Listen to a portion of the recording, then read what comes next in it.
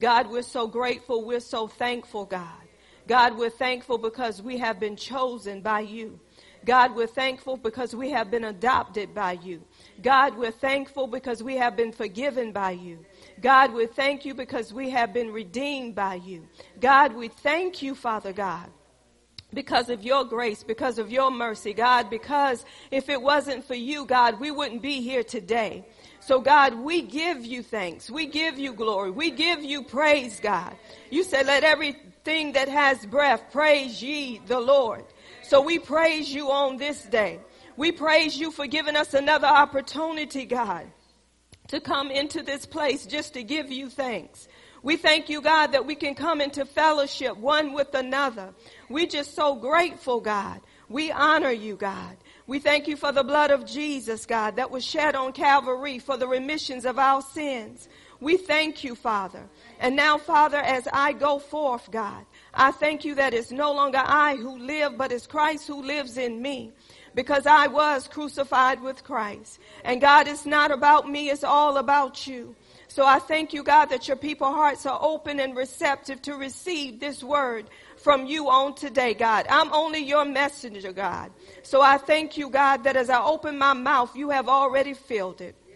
And we just honor you and glorify you. And we thank you, God, for the shifting, God, even in the atmosphere on today in Jesus' name. We thank you for the power of the Holy Ghost in this place in Jesus' name. We honor you and glorify you in Jesus' name. Amen. Amen. Turn with me to the book of Genesis, chapter 15. Genesis chapter 15. Last week, we talked on having an expectancy, or what are you expecting? And when we look at the word expecting, it talks about looking forward to or having a strong belief in something or someone, having an anticipation. And not only do we say we believe God and depend on God, if you believe him and depend on him, you're going to have an expectancy. You're going to look forward to the promises of God. We talked about how God is the source of our expectancy. He's the one that we depend on for what he has promised, because it's not based upon us. It's based upon him.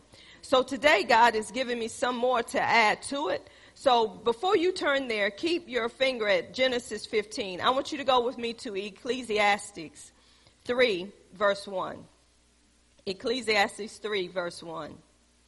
We want to hear what the Lord has to say unto us on today. And I'm telling you, God always have a word for his people. He always know what we need outside of what we think. Amen. Ecclesiastes chapter 3, verse 1.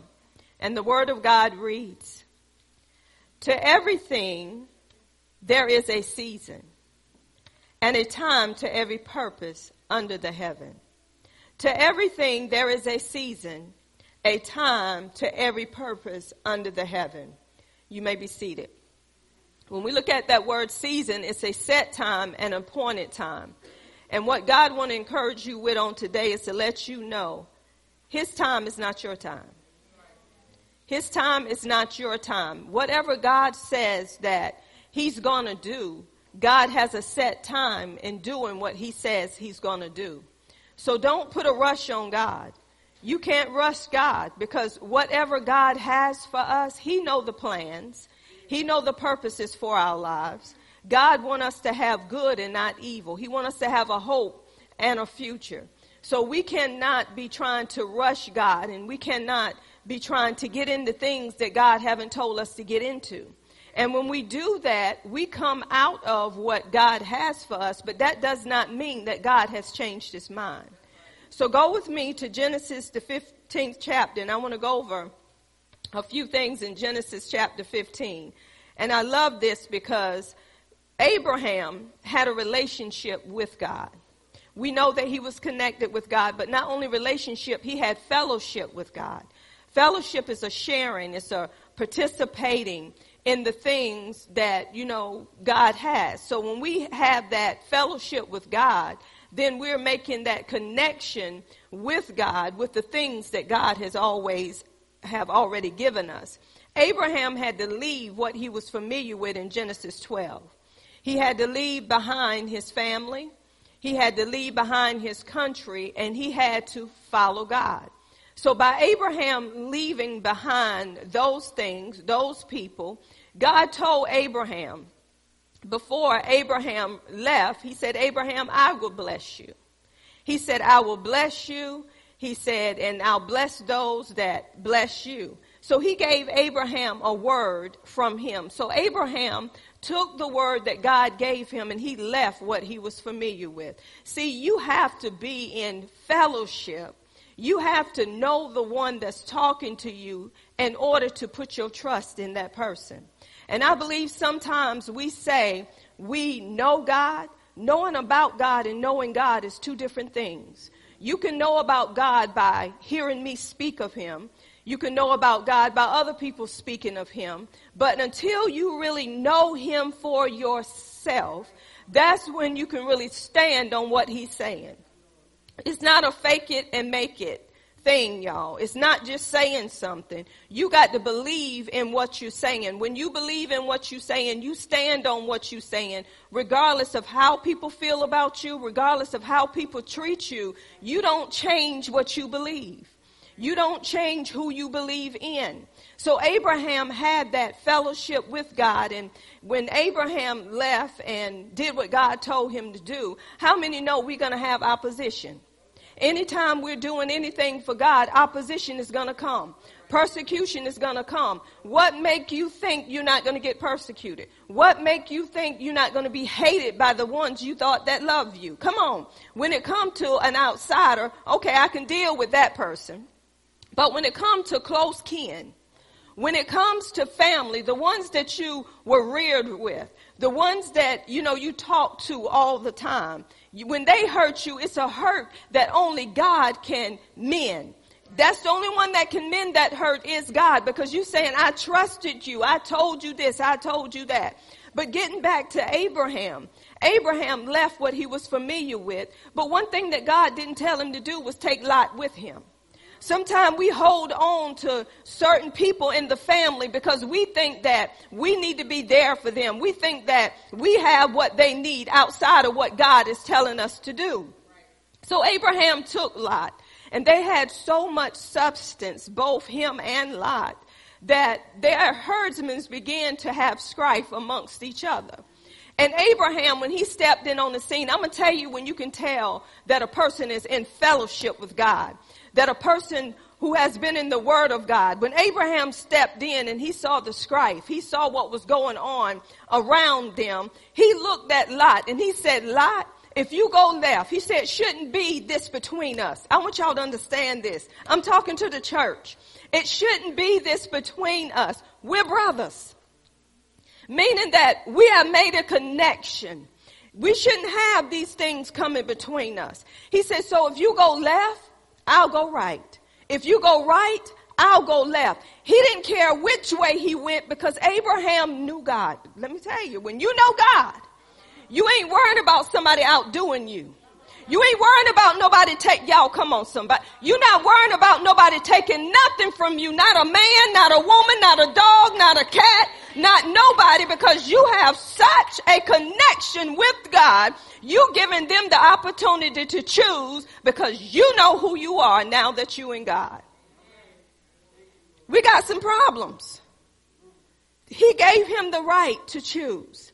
When Lot chose based on what he saw naturally. Abraham told him to choose, and when he saw that land and how beautiful it was and how green it was, come on, that's what we do. Come on, we got some lots in the building. When somebody give you a right to choose between 500 and 5,000, who wouldn't choose 5,000? Who wouldn't? All of us in this room probably fighting like cats and dogs to get to that $5,000. Come on, people scratching down nimbles, trying to get to that certain price or that certain amount that they want. But it didn't matter to Abraham because he had such a relationship. We know he was in connection. He had such fellowship with God, a sharing and a participating with him that he trusted and depended on God so much. He said, you choose. It don't matter. Whatever you choose, I'm good with it. Why? Because he knew God. And after he made that choice, God began to speak. Oh, I love it when God speaks. I don't know about you. I love it when I can hear my Father's voice. When I can hear him calm me in the midst of a storm. When I can hear him just say, trust me. When I can hear him just say, be still and know that I'm God. When I can hear him when he say, you are the healed of the Lord. When I can hear him and he say peace, be still. When I can hear him, everything in my life comes to a standstill. That's what you call fellowship. So God began to speak to Abraham, and he told Abraham to look around as far as his eyes can see. Sometimes things have to be moved in your life in order for God to speak to you, to let you know, this is what I got for you, Abraham, because you trust in me. So now I'm going to open your eyes and I'm going to allow you to see what I have for you. So he did that for Abraham. Now Abraham, even in the midst of all of this, we know what Abraham did. Abraham, it was a famine. Come on. Sometimes we trust God. We believe God. We hear God. We lean and depend on God. But some areas in our lives, we can become weak. There was a famine in the land. And Abraham went into Egypt. God didn't tell Abraham to go into Egypt. But he chose to go into Egypt because of that famine. And Abraham set it up like he wanted to set it up. He said, say that Sarah. He said, Sarah, I need for you to say that you're my sister, which that was part truth. He said, say that you're my sister. Because if you don't, he knew that they would kill him where he was. And after he set all of that up with Sarah, I want to tell you something. No matter what we do or how we do it, God is still God, and he still sits on the throne, and he still loves us even outside of our mistakes. God still helped Abraham even in the midst of where he was. God was still there for Abraham. Why do I believe God was still there? Because God knew Abraham's heart. So then after all this occurred, then look what happened with Lot. Abraham had to go save Lot. From the very thing that Lot went into, Abraham had to come bring him out of what he went into, and he went into it with a few men, y'all. Do y'all hear me? He didn't go into it with a great army. God don't need a lot of people to do what he does. God just need enough to let people know I'm God. I don't need what you need to do what I need to get done. See, that's the difference between God and man. So Abraham went and he got Lot. He wouldn't take anything, from the battle, because he trusted God. We know at that time that Melchizedek, when we look at it in the Bible, Abraham offered the tenth of his goods. Melchizedek didn't ask for. See, I'm getting in the tithing now. Melchizedek didn't ask for nothing for Abraham. Melchizedek came with the wine and he came with the bread. Is this familiar to y'all? He was giving him communion. And he come to Abraham with that. And Abraham's heart was so turned towards this Melchizedek that he was giving him a tenth. Melchizedek didn't ask. God shouldn't have to ask us nothing. When we're in a relationship with God, he shouldn't have to ask you. Y'all see God taking you through it, ain't he? This wasn't even part of my teaching. I'm just flowing with the Holy Ghost. God shouldn't have to ask you for nothing. Because when you in fellowship with God and you know that it was God who delivered you, when you know it was God who fought that battle for you, when you know this, whatever you have in your hand, you should not mind turning it over to God. That's what Abraham did. He turned it over unto God. But then after all of this happened, now I'm going to chapter 15. Now this is why you just don't jump into the Bible. You got to back up and get where you're going. So everybody understand where you are. So you got to allow people to see where they're traveling.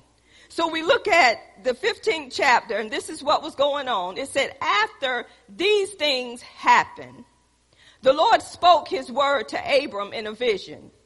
Abram, don't be afraid. I will defend, be a shield to you, and I will give you a great reward. Your reward will be great. That's the Expanded Bible. So he let him know his reward would be great. So what God was telling him, I'm your protector. I have everything that you need, Abram. Depend on me. Then God began to say, but Abram said, Lord God, Adonai, Yahweh. And then he began to say, Sir, Lord, Master, what can you give me? I have no son. I'm childless. So my slave servant, Elzar, from Damascus, will get everything I own after I die, be my heir. A household servant would take care of a childless couple in their old age and in turn inherit their possessions. Abram said, look, you have given me no son. So a slave born in my house would inherit everything I have, be my heir. Now listen what the Lord said. Then the Lord spoke his word to Abram. This is how it's supposed to be, y'all. When we're in fellowship with God, once you speak, you need to be quiet. And you need to let him speak back to you. Then the Lord spoke a word to Abram.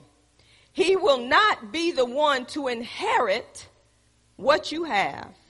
You will have a son of your own who will inherit what you have.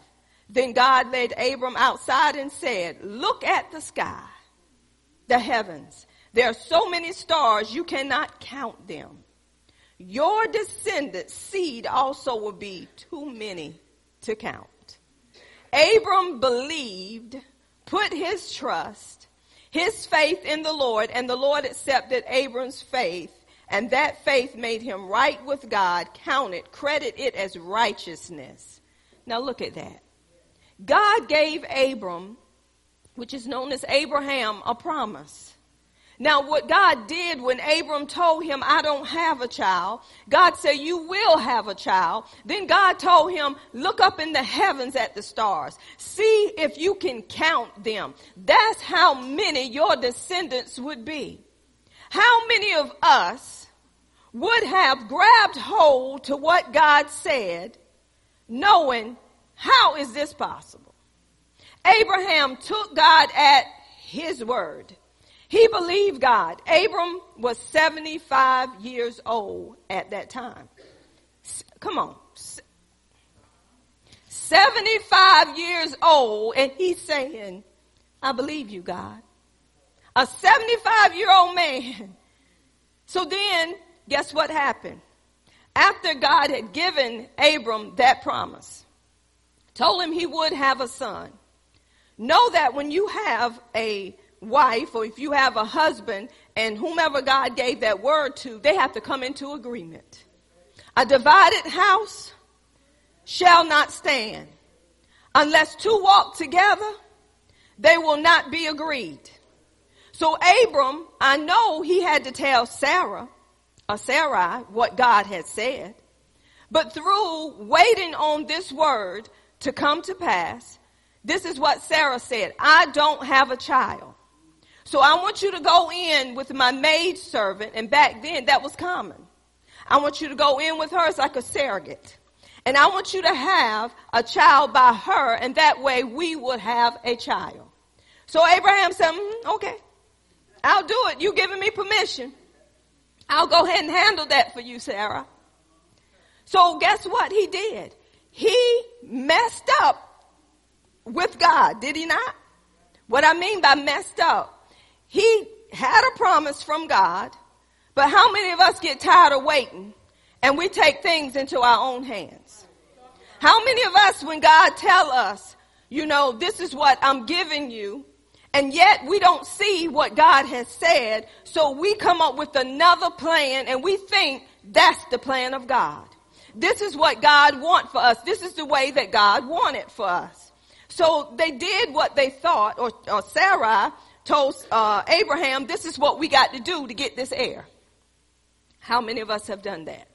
We try to work it out for God. But then after all of this happened and they did this thing, I want you to go with me in the next chapter. Nope, before we do that, I skipped something. Go back to 15. Thank you, Holy Spirit. After God spoke to Abram and told him what he was going to do for him, gave him the promise, dealing with having his own heir, let me tell you what God did. God sealed it with a covenant. But God didn't seal the covenant based on Abram. He sealed the covenant based on him. That means he's saying, Abram, you don't have nothing to do with this. This is all on me outside of what you do. Catch it. Outside of how you mess up. I have sealed this with a covenant. That means I'm not going to change my mind no matter what you do. Y'all better catch it. I have given you a promise, Abram.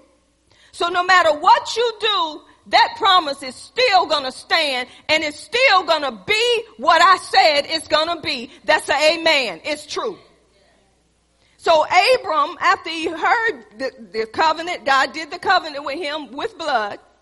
He put Abram to sleep to let him know you ain't got nothing to do with this. This is on me. Ain't nothing you can do that's going to change my mind because I have made a covenant with you. So Abram messed up in chapter 16. He messed up. He went outside of what God told him was going to happen. But guess what? God ain't changing his mind.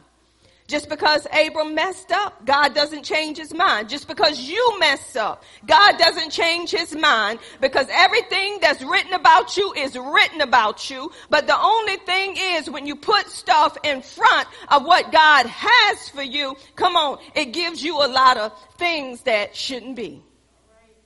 So we see when in chapter 16, this is what happened. Then when Ishmael was born, y'all, it says that Abraham was 86 years old. But after Hagar got pregnant, she began to despise Sarah. And Sarah went to Abraham and he said, you do with her what you will.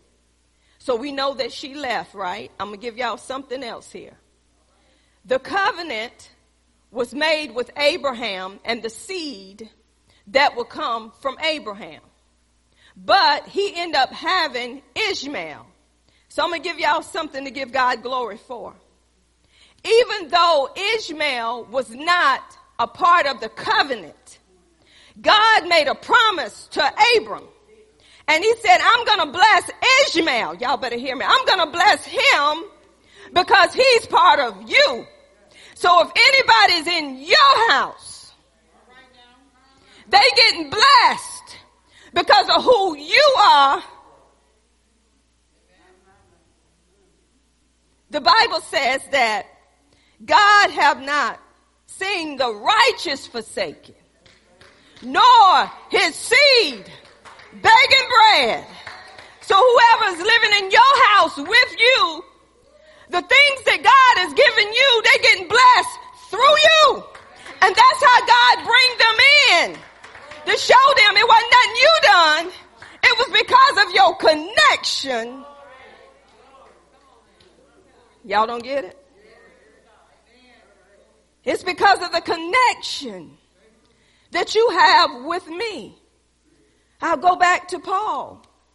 Y'all know that ship that Paul was on in Acts 27?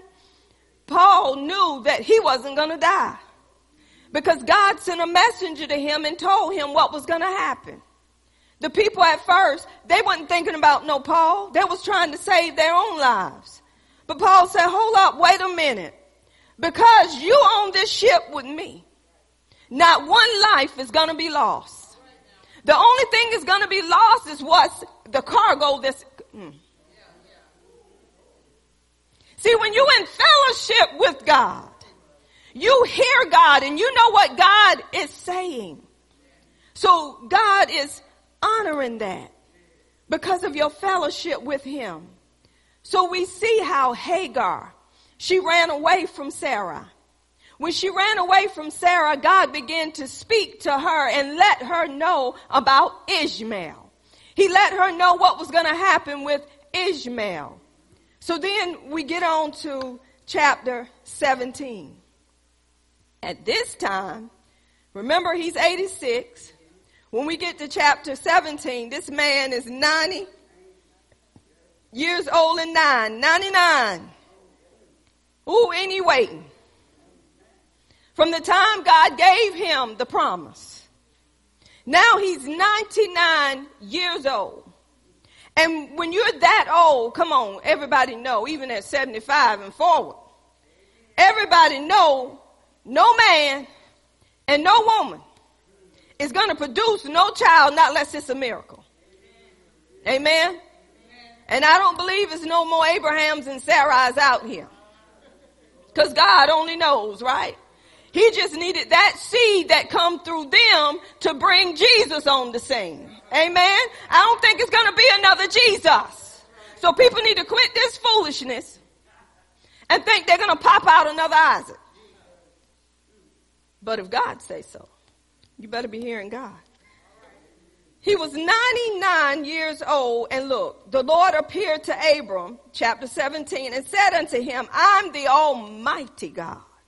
Walk before me and be thou perfect, and I will make my covenant between me and thee, and will multiply thee exceedingly. Abraham fell on his face, y'all. And God talked with him, saying, God began to talk to Abraham, but I want you to look at verse 15. So we see that Abram was in what? Fellowship with God. God was always communicating with who? Abram. This is why we have to stay in fellowship with God to know what God has for us. And 15, and God said unto Abraham, as for Sarai, thy wife, thou shalt not call her name Sarai, but Sarah shall her name be. Her name had to change. And I will bless her and give thee a son also of her. Yea, I will bless her, and she shall be a mother of nations. Kings of people shall be of her. Y'all, that's something, isn't it? Listen what Abraham did. Then Abraham fell upon his face and laughed and said in his heart, don't that man know God hear him? Shall a child be born unto him that's 100 years old? And shall Sarah that is 90 years old bear? And Abraham said unto God, oh, that Ishmael might live before thee. And look at what God said again. And God said, Sarah thy wife shall bear thee a son indeed, and thou shalt call his name Isaac. And I will establish my covenant with him for an everlasting covenant, and with his seed after him. Everlasting mean forever. It won't change. And as for Ishmael, I have heard thee. Behold, I have blessed him and will make him fruitful and will multiply him exceedingly. 12 princesses shall he begot, and I will make him a great nation. But look at what he said. But my covenant will I establish with Isaac, which Sarah shall bear unto thee at this set time in the next year. Y'all hear that? God gave him, now look at here, from 75 on up to 99 years old. God was speaking to Abraham. God was encouraging Abraham with his word. Abraham was trusting God, but God had a set time. He had an appointed time for this to happen. So I'm encouraging you today to let you know that all the promises in Christ is yes, and in him is amen. But God has his timing. Quit trying to rush God and doing what God has already written. You're not going to get it before that set time. Quit trying to rush God with having a husband, having a wife. Lord knows, quit trying to rush it. Because when you have the ups and downs, when you're going through something tragic, when the wife is sick or when the husband is sick and you hadn't prepared yourself or made yourself ready with fellowship with God, you ain't going to be no help to that husband or wife. You're going to put them in a nursing home.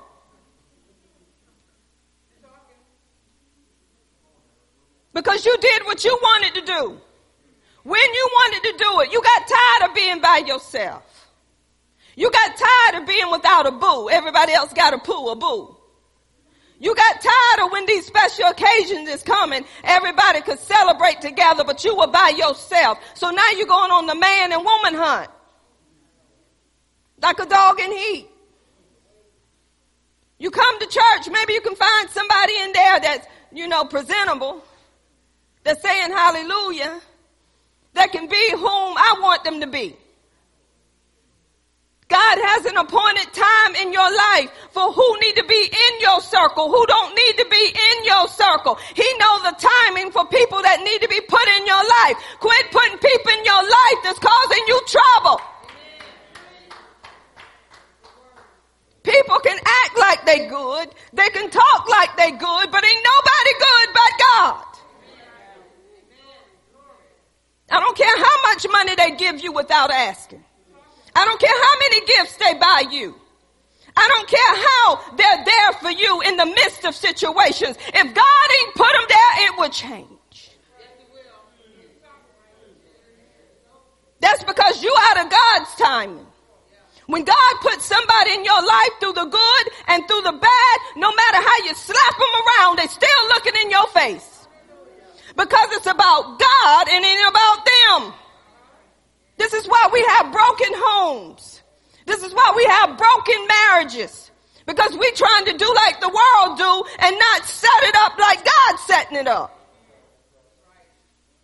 I never seen. I'm going to say that too, Sister Loretta, but I'm getting to Sarah and Abraham. But we'll finish that off. I never seen the righteous forsaken. And he will never leave you nor forsake you.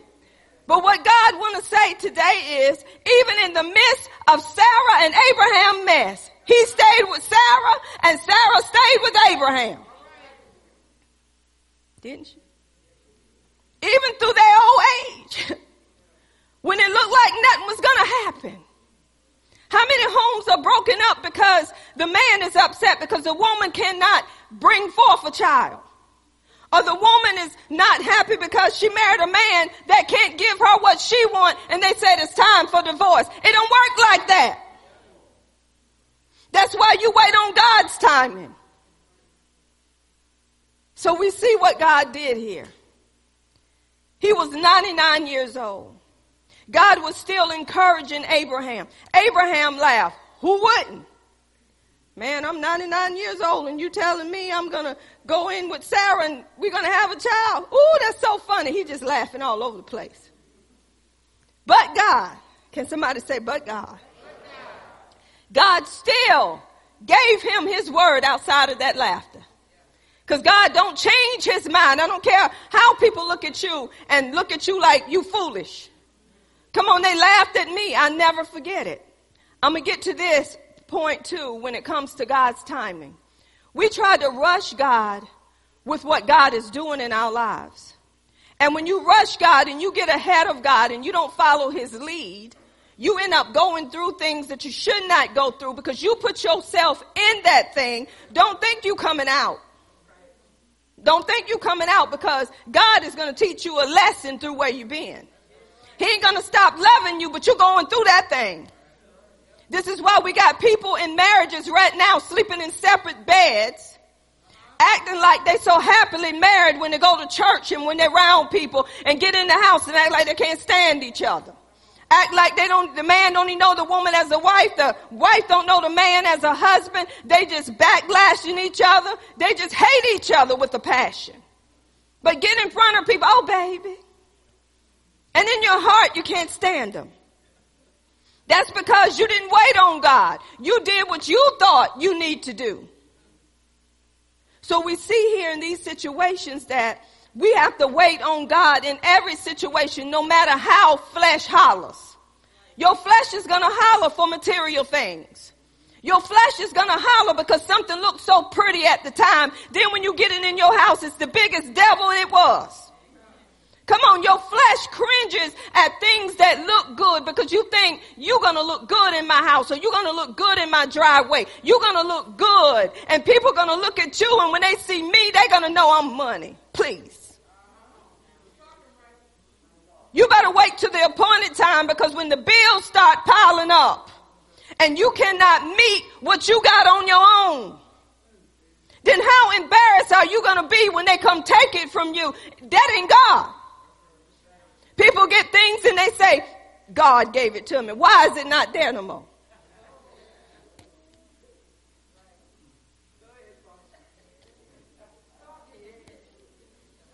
If God gave it to you, why did Snatch Man get it? If God gave it to you, why you come out of a house and go to an apartment? Yeah, God might have told you to downsize. Now you're going to use God all the way through it. Well, this is what God said. Well, why you ain't trying to trust God if God told you it was yours and your job, you have to leave that job. It's still yours. You don't have to give up what God has given you because of change. If it's yours, it's yours. God don't give you nothing and take it back. God don't do that. No. My God don't do that. He don't give you a husband and you divorce him. Oh, that's my husband. Oh, that's my wife. Y'all, I have been in counseling sessions where I had counseled somebody. This is 20 years ago. And I plainly told this couple, you are not ready for marriage. You need to get your life in a way with God. You need to get your life in a way with God. Then you're going to know if you need to be together. If you don't have that fellowship with God by yourself, how in the world are you going to go in a marriage and try to fellowship with God? Somebody help me with that. No. We love each other. We're going to be together. I said, okay, let's see. We go in our first counseling session. Now, God is so good. God told me to put on army fatigues. I'm dressed up like I'm in the army. I'm just being obedient to God. They come sit down on the couch together, just smiling at each other. Ooh. We go in that counseling session. My husband, he's the witness to this. We go into the counseling session. This man told me, I don't know how you're getting home. I'm not taking you home. I said, you bought her here and you taking her back where you bought her from. They found out at that time. Things begin to come out in that counseling session through asking questions. Asking questions. The word of knowledge is popping up in that counseling session.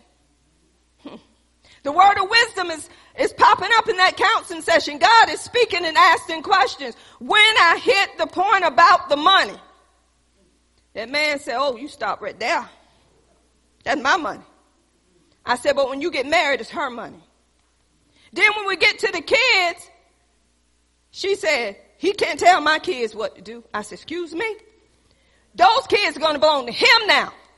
Because y'all are coming together. Ain't no more your kids, it's y'all kids. Ain't no more kicking her kids out the house because they still your kids. Oh, help me somebody. Now he don't want to take her home. Oh, people don't need to be counseled before marriage, huh? So let's move on with the story. And ain't no story, it's the truth. So we got through that session. They didn't want to be together no more. But all of a sudden they calmed down. When you wine and dine somebody, you calm down. They calmed down. Next thing that happened was, we ready to get married. I said, oh, you are? They didn't want to finish the counseling. Well, we got somebody else to marry us. I said, go ahead on. I said, go ahead on. You go ahead and get married. Guess what? They divorced. When God speaks to you, and when you're carrying a lot of baggage in your life, and you are not talking to God, fellowshipping with God about you. I ain't talking about the man, women. I'm talking about you. When you got a lot of hurt, when you got a lot of resentment, when you got a lot of hate in you, when you got a lot of bitterness in you, you got to let God deal with you before you deal with the husband. Because you're going to turn into a Jezebel. Matter of fact, some of us was Jezebels before we got the man and made the man to Ahab.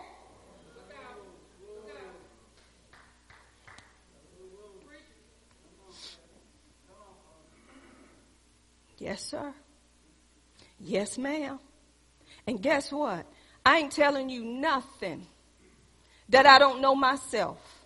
Because when you get so self-sufficient in you, and your dependency is on you, and you done build a lifestyle for you, and you think you're ready to get married, and you think you're ready for that next step, let me tell you something, don't fool yourself. Because see, I fooled myself. But once me and my husband got married, see, I was a controlling person. I was a Jezebel. That's why I know Jezzy. I know a Jezzy when I see a Jezzy. I know stubbornness when I see stubbornness. I know rejection when I see rejection. I know bitterness when I see bitterness. I know offense when I see offense, because all of it began to connect together. I'm not ashamed of my game, because when God got hold of me, I didn't have to try to fake it to make it. That man knew that there was a change and he wanted what I had. Come on. Playing games are over. Quit trying to hide behind being born again. You still got work to do. Some of you don't want to do the work. You want to rule. You want to act like it's never your fault.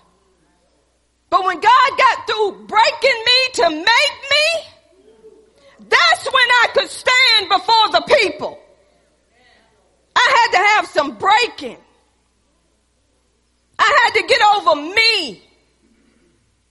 And when I got over me, y'all, this is so funny. When God kept dealing with me, God told me, leave him alone. Now, don't think my husband didn't have nothing going on. See, that's why people get fooled.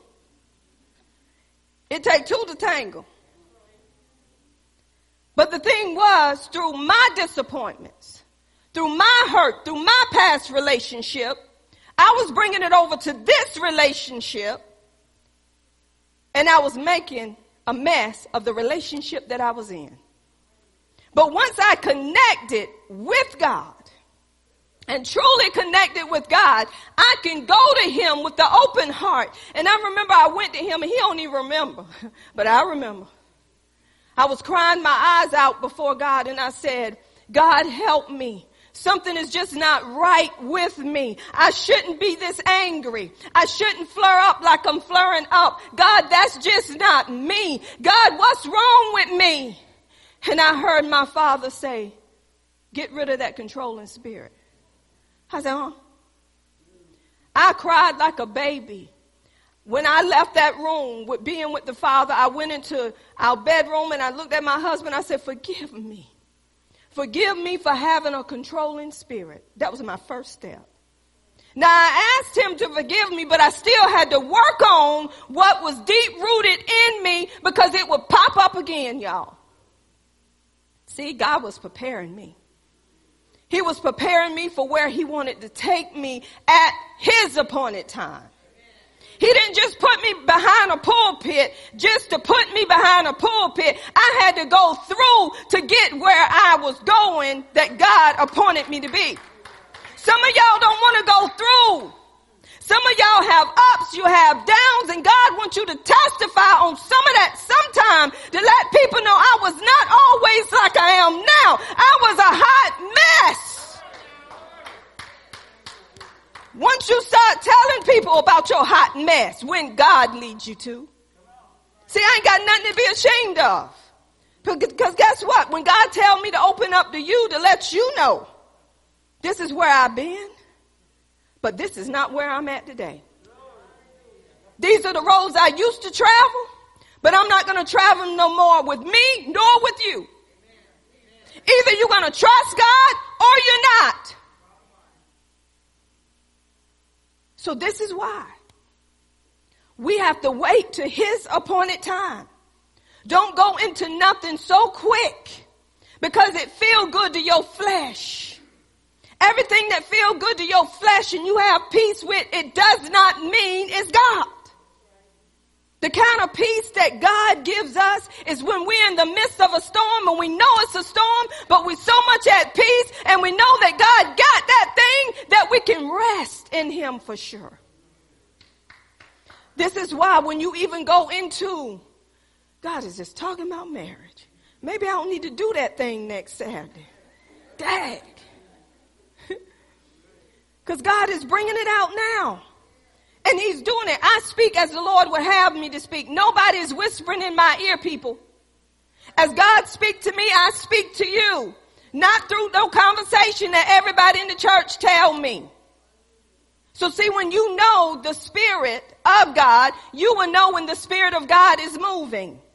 I don't use no pulpit to try to make somebody think I'm this or that. See, this is why the Lord had me to share my life and my testimony. To let you know if God helped me, he can help you. But you got to want to be helped. Everybody has went through something. But the something you went through wasn't only for you. It was to help somebody else. That way, when somebody else is in that same ditch you were in, you down there pulling them out of that ditch inch by inch and say, you don't have to stay there. Because that's not the plan and the purpose that God has for your life. You think you're the only one that went through in this area? No, I've been through there. And even if I hadn't been through it, God gives you so much compassion for that person to say, I ain't been where you been, but I've been hurt. And God helped me with my hurt. It may be a different hurt, but hurt is hurt.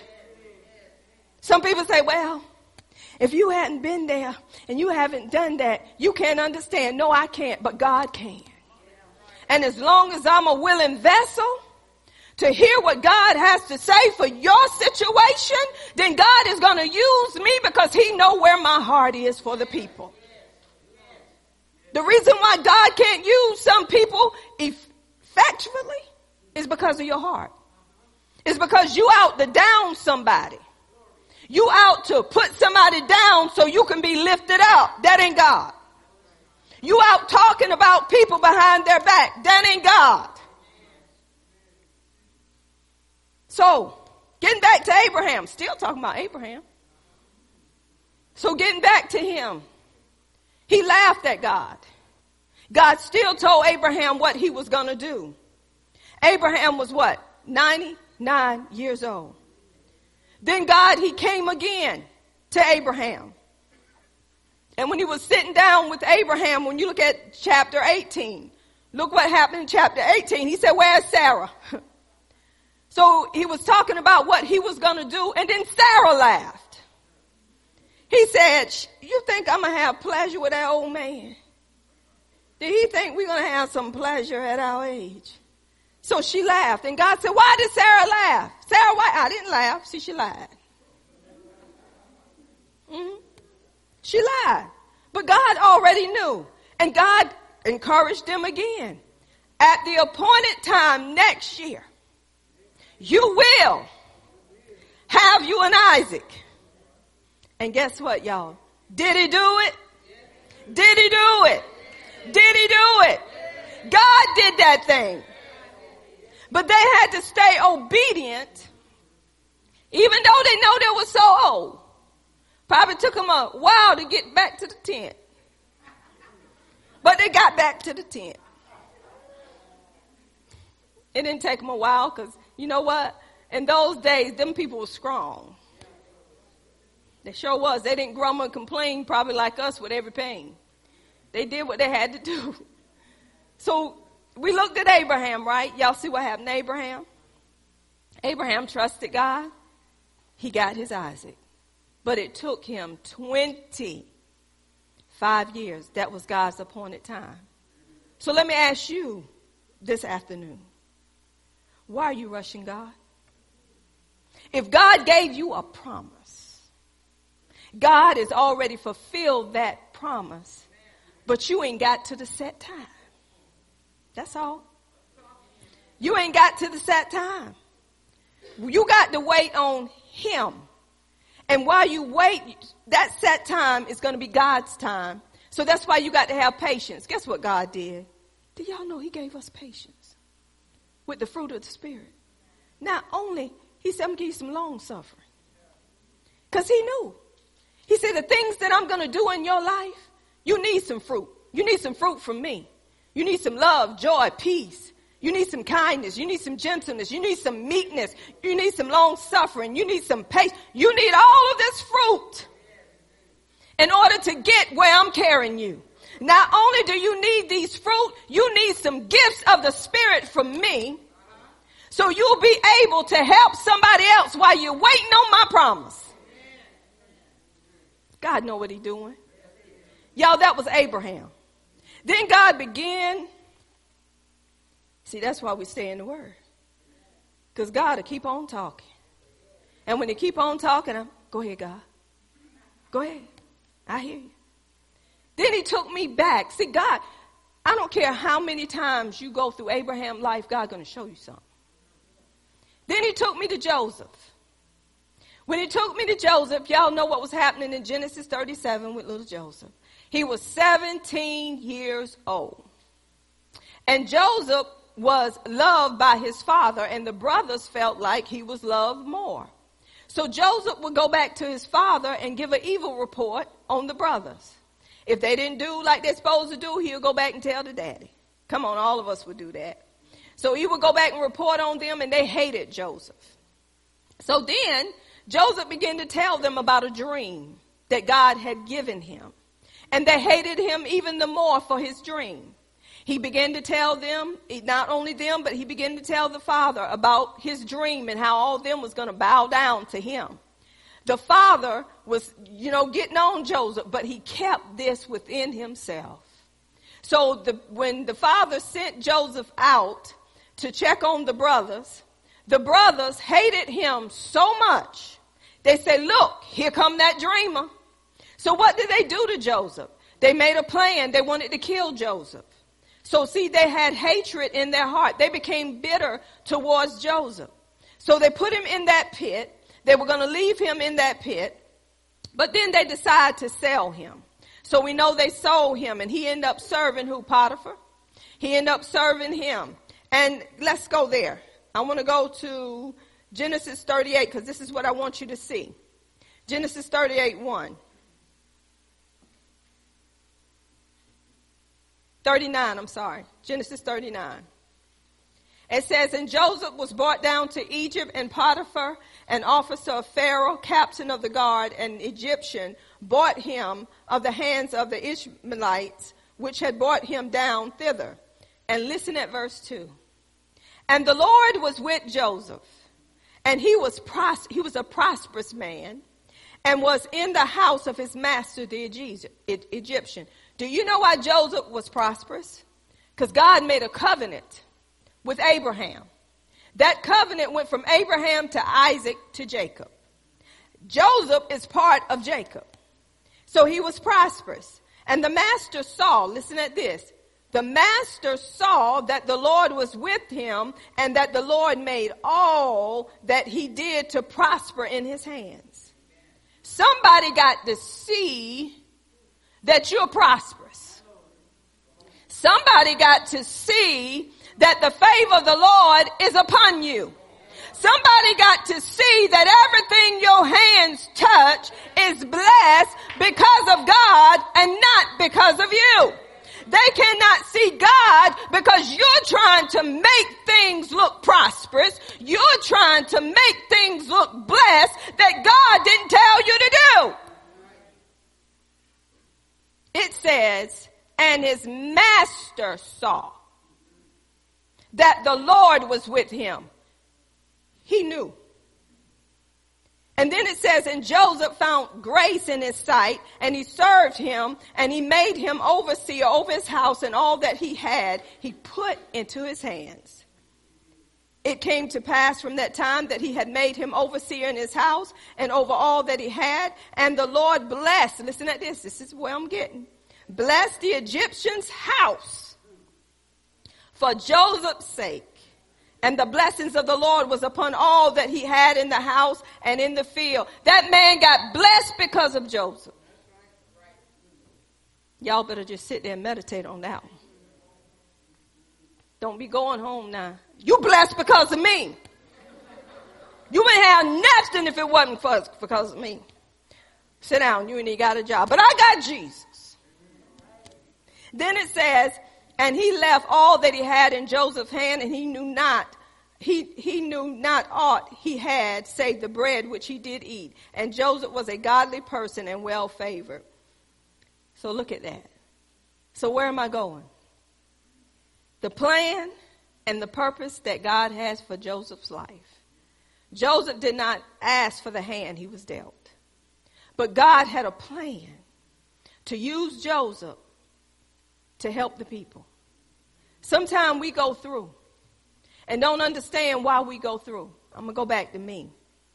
On my job, when I was on that job, and God was elevating me.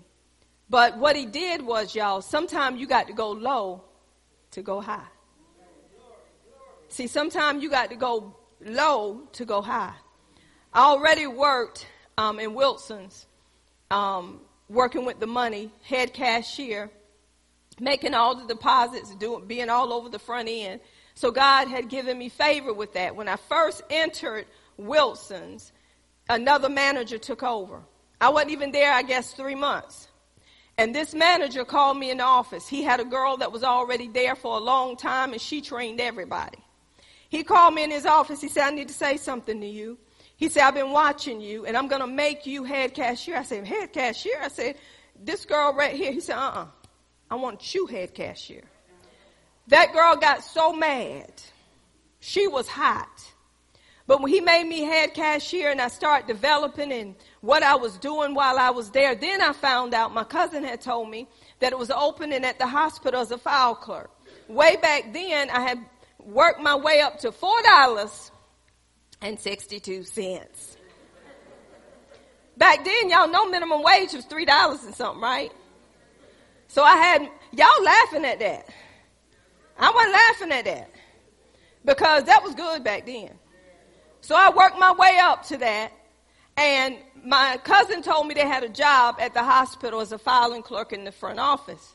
So I said, I don't know. I said, how much it pays? She said, $3.35. I said, $3.35. And it kept coming before me. I said, you know what? I'm going to fill out for it. I had a pulling to fill out for it. Guess what, y'all? I left $4.62 and dropped down to $3.35. When I got to that office, it was a room, a small room, maybe like this back here, full of files all the way around. My cousin told me, she said, we'll come up every now and then and we'll do some filing, but seemed like it's not moving. I was there a week, and every file that was in that room was filed. The head man of the hospital, he walked in my boss's office. He said, the next position that opens up in this office, I want her in it. The woman wouldn't give it to me, y'all.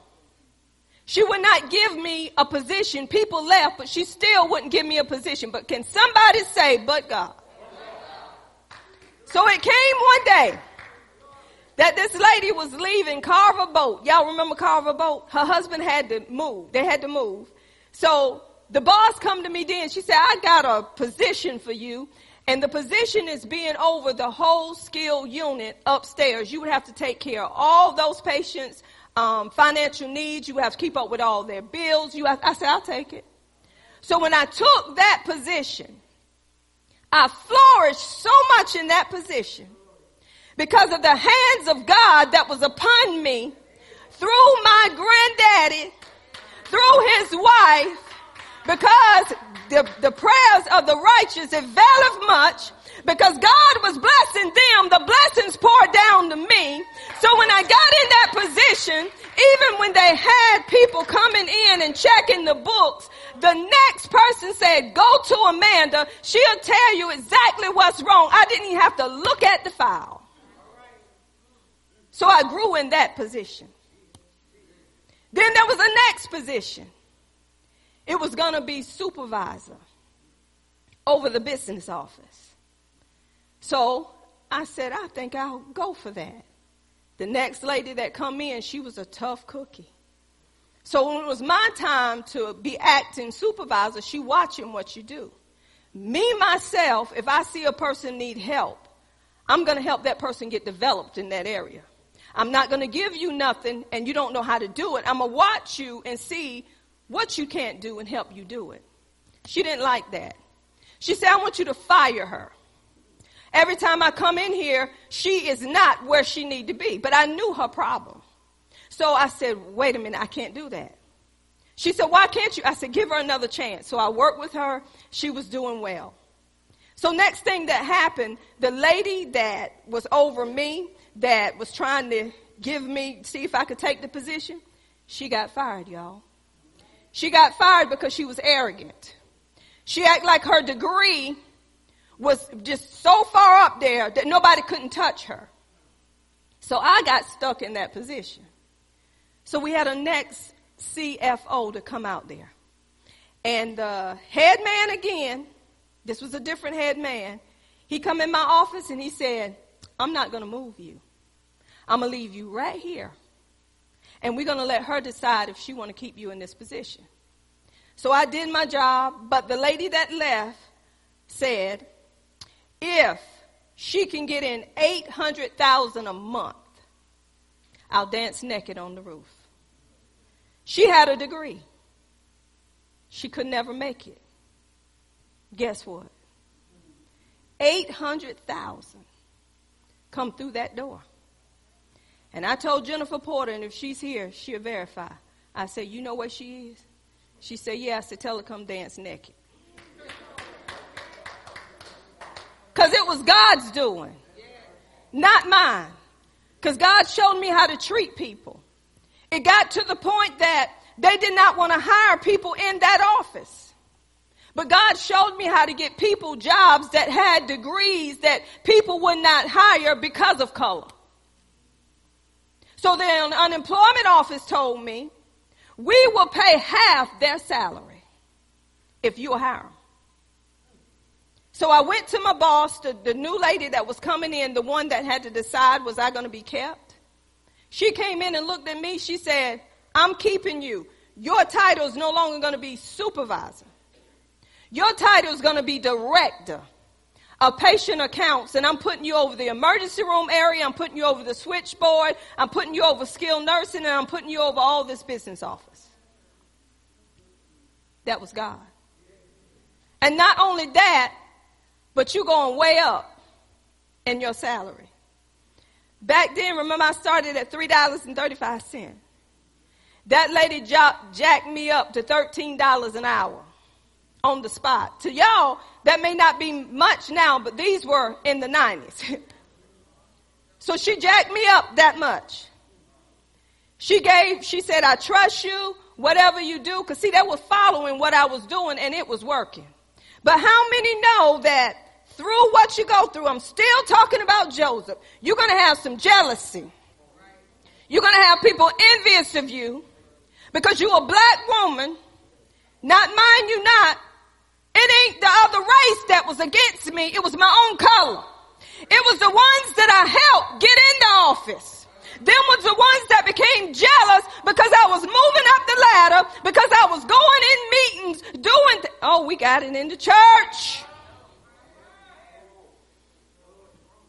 Those very same people did me like Joseph. They put me in a pit. They talked about me. When I went to battle to get money for them, they wouldn't give it to me for them. But they took my worst enemy to talk me down, and they put him over me. The very girl that I made supervisor, they put me under her. They made me a biller. I wasn't coming back. But you know what God said? You got to go back. See, I was in a pit, y'all. Got out the pit and it was like I was in prison, just like Joseph. But everywhere I went and everything I laid my hands on, what the billers were not doing, clean, stacked up, they couldn't key in, they got keyed in. Jennifer Porter got mad. I wouldn't do nothing. I said, I'm not like them. God said, bless those who curse you. Love those who hate you. God prospered me to the point that no matter what they tried, I was still prosperous. I still had what I needed.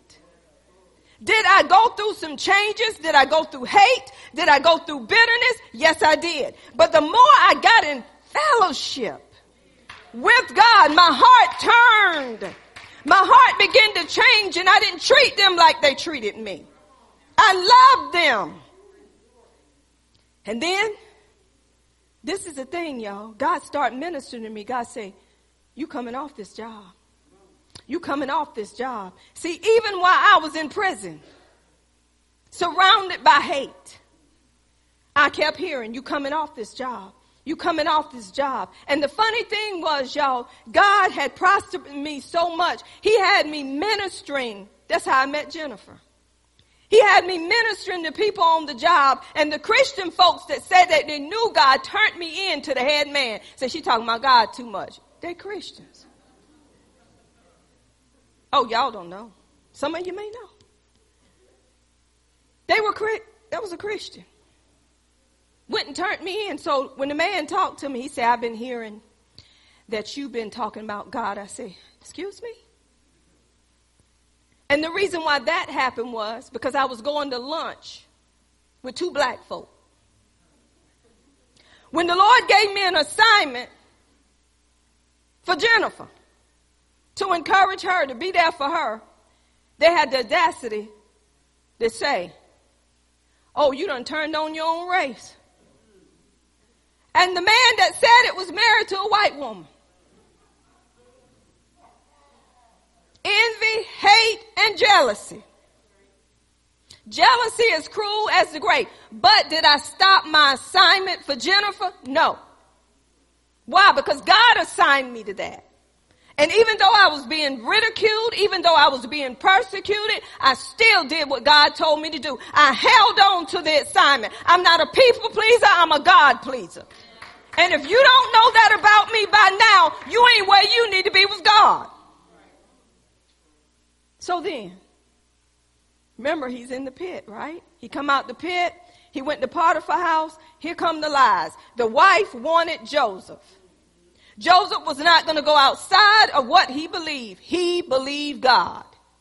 So he ran from this woman. The woman lied on him. That's how he ended up in prison.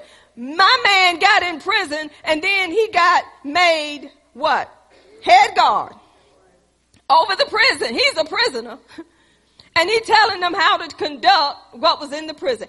That's how it was for me, y'all. The very enemy that they put me under, the very man, I'm helping him, and he telling me his problems. They got my head on a platter. And I don't know what else to do. Guess who encouraged him? Guess who helped him? The one that they threw out. That's what we supposed to do, to see God. So I didn't change my testimony because of the hate. Because I knew who was on my side. So Joseph was in that prison. He was still telling them about dreams. That he was interpreting the dreams. And he told them, remember me. Remember that? So he had to stay in that place, y'all, for a while. Somebody say God had an appointed time. Somebody say it again. See, some of you want to come out of a place. See, me, I tried to come out of a place, but God put people in my life to say, you got to go back. And I went back and humbled myself, went way down in position, hanging around people that was talking about me and saying, let her go through what we was going through. And then God had the audacity to tell me to go around to each person and said, if I'd done anything to hurt you, forgive me. Jennifer said, why are you going to them people? I said, because this is what God is telling me to do. And as I done this, how many know people won't open their mouth and tell you stuff? One girl say, they out to get you. I'm just telling you right now. They out to get you. This is what they're saying about you. I said, it don't matter. I'm still going to do my job. So I stayed in that position. God had me ministering to people in that position, just like Joseph. So I was in a prison. When we moved into another office, and I told y'all this, they put me right by the toilet. I was hot. God was preparing me, y'all. He was still breaking me to make me. In each given situation, I had to be broken. God was still showing me some residue that was in my life because he was preparing me for where he was going to take me. My testimony to them was, I'm not going to be with y'all long. I'm coming out of here. One girl said, sit down, Amanda. I'm tired of hearing that. You ain't going nowhere. You're going to be right here with us. So then God began to give me favor with my next boss. I said, I need to work 4 days a week instead of 5. He said, okay. The girl that asked him previously, she was mad. She said, you wouldn't give me that off. Won't God do it? He was setting me up.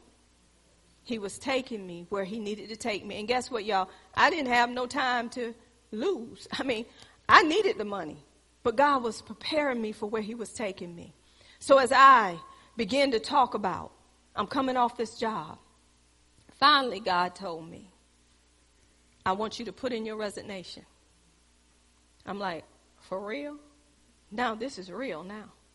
So I put in that resignation.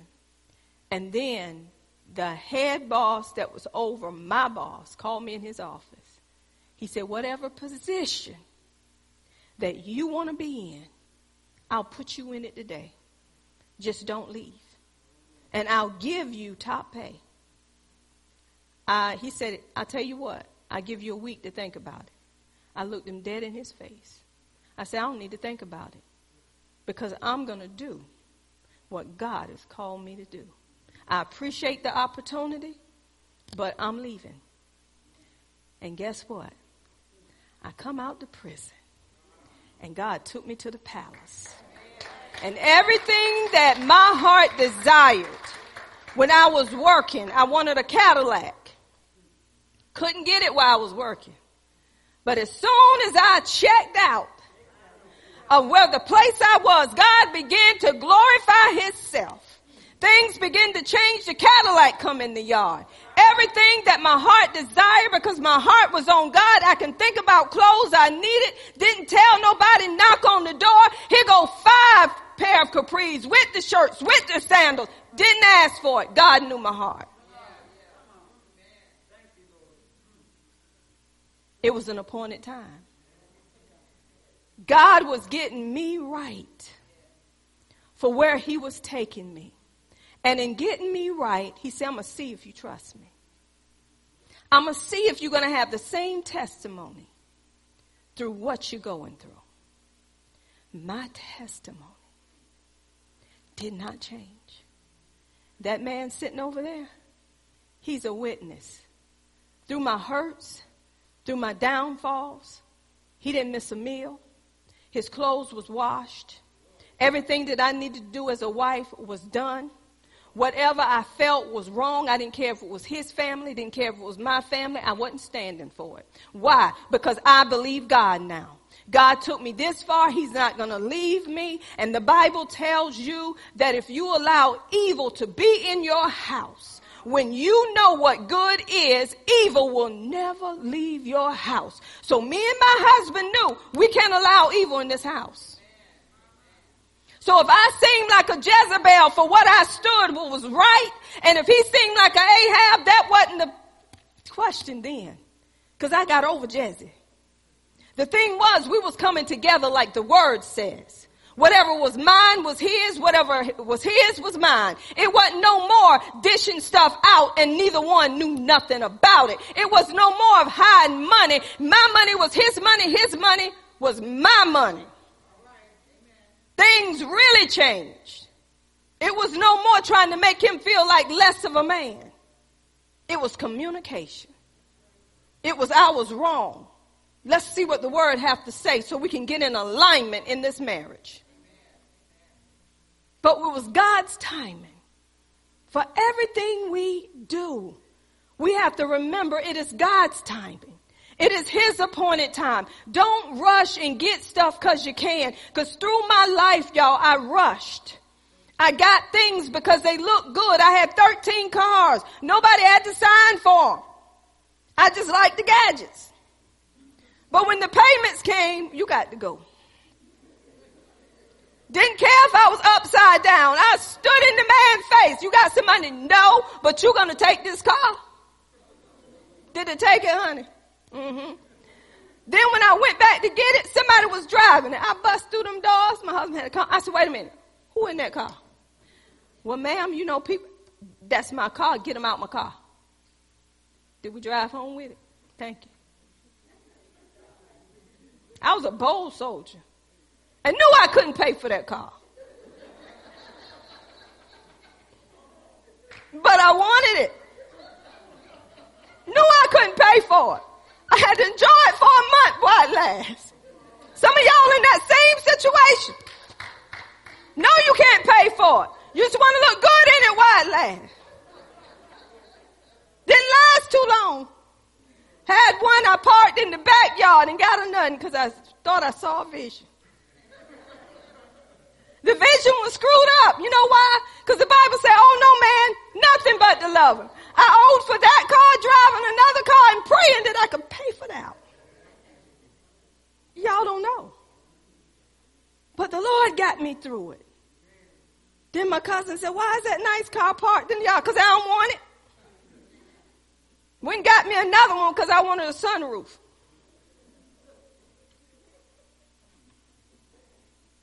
I'm going to show them people. Just because you took my check don't mean I ain't going to get no. See, my credit still looked good because, you know, it hadn't caught up with me yet.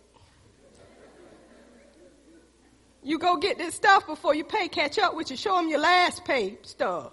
That one was high. I ain't going to show them the next one. So I can go in there and get that car. I knew how to manipulate. Give me that. My credit score was way up there, so I knew I could walk off. Every time me and my husband come on that lot, that man would run to us. I know what your credit score is, what you want. I want that one right there. Then, when I really started serving Jesus, oh, Lord, help me. Help me, I can't even buy my son a Happy Meal. Lord, help me get some of this debt out of the way. So when the Lord really heard my heart, I had to listen to him and do what he told me to do. And he still knew it was some pride in me and my husband. But I was going to fix my husband. It wasn't going to be me. I said, honey, follow instructions. Go get the piggy bank. Go get my baby piggy bank. We got to empty that out. And we got to pay for this right here. So we start rolling the money together. Both of us excited. We're going to have some little cash. I said, now, after you get off work, now you stop by the bank and you take all these pennies in there and you get this. Why I got to do it? Because you the man. Now I'm letting him be the man. See, before, I do it. Now you the man. But we worked it out, y'all. We worked it out when we didn't have the food in the house that we needed. Hey, y'all, I could have went to my daddy. I could have went to my aunts. But God said, no, I want you to trust me. See, God taught me how, when it was nothing, to trust him. So, see, some people look at me now like, oh, she taken from the people.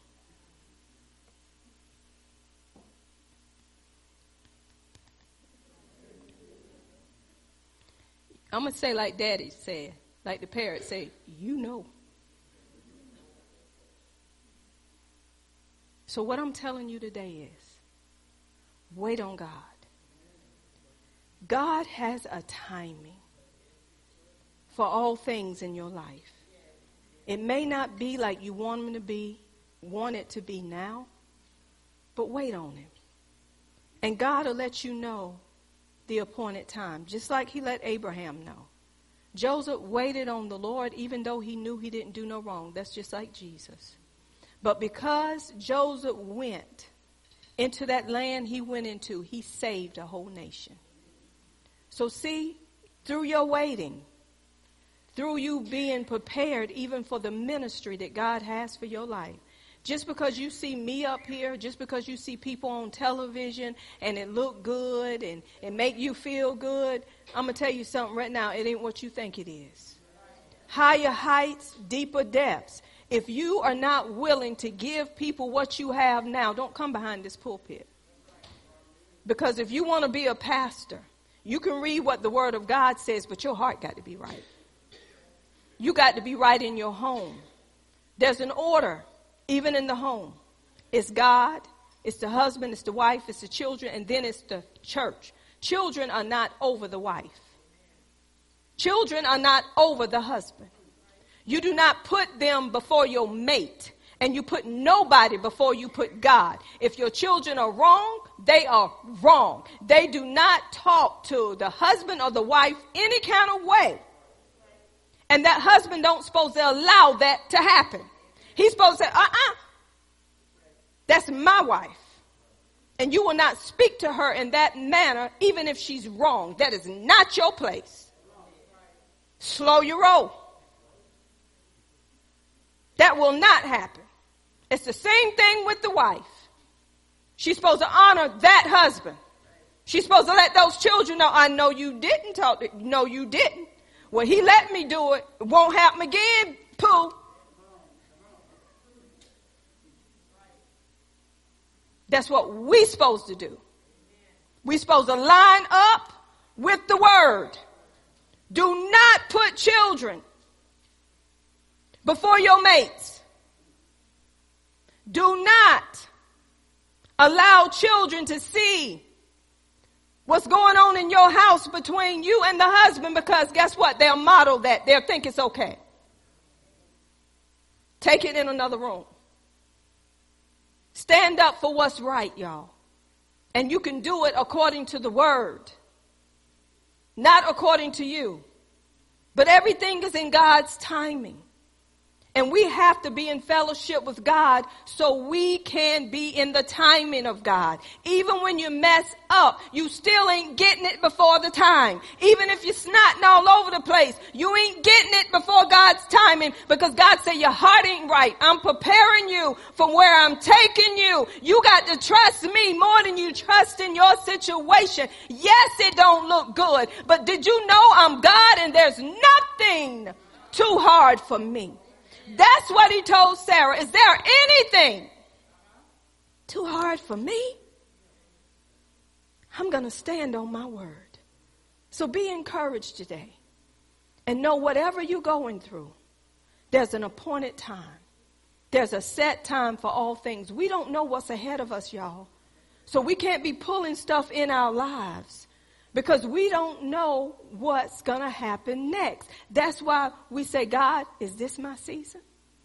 Is this my time to do this? God, it feel good. It feel right. But God will give you a tug and say, wait on me. And when you wait on him, oh man, the floodgates of heaven, when they open up, man knows it was God and not you.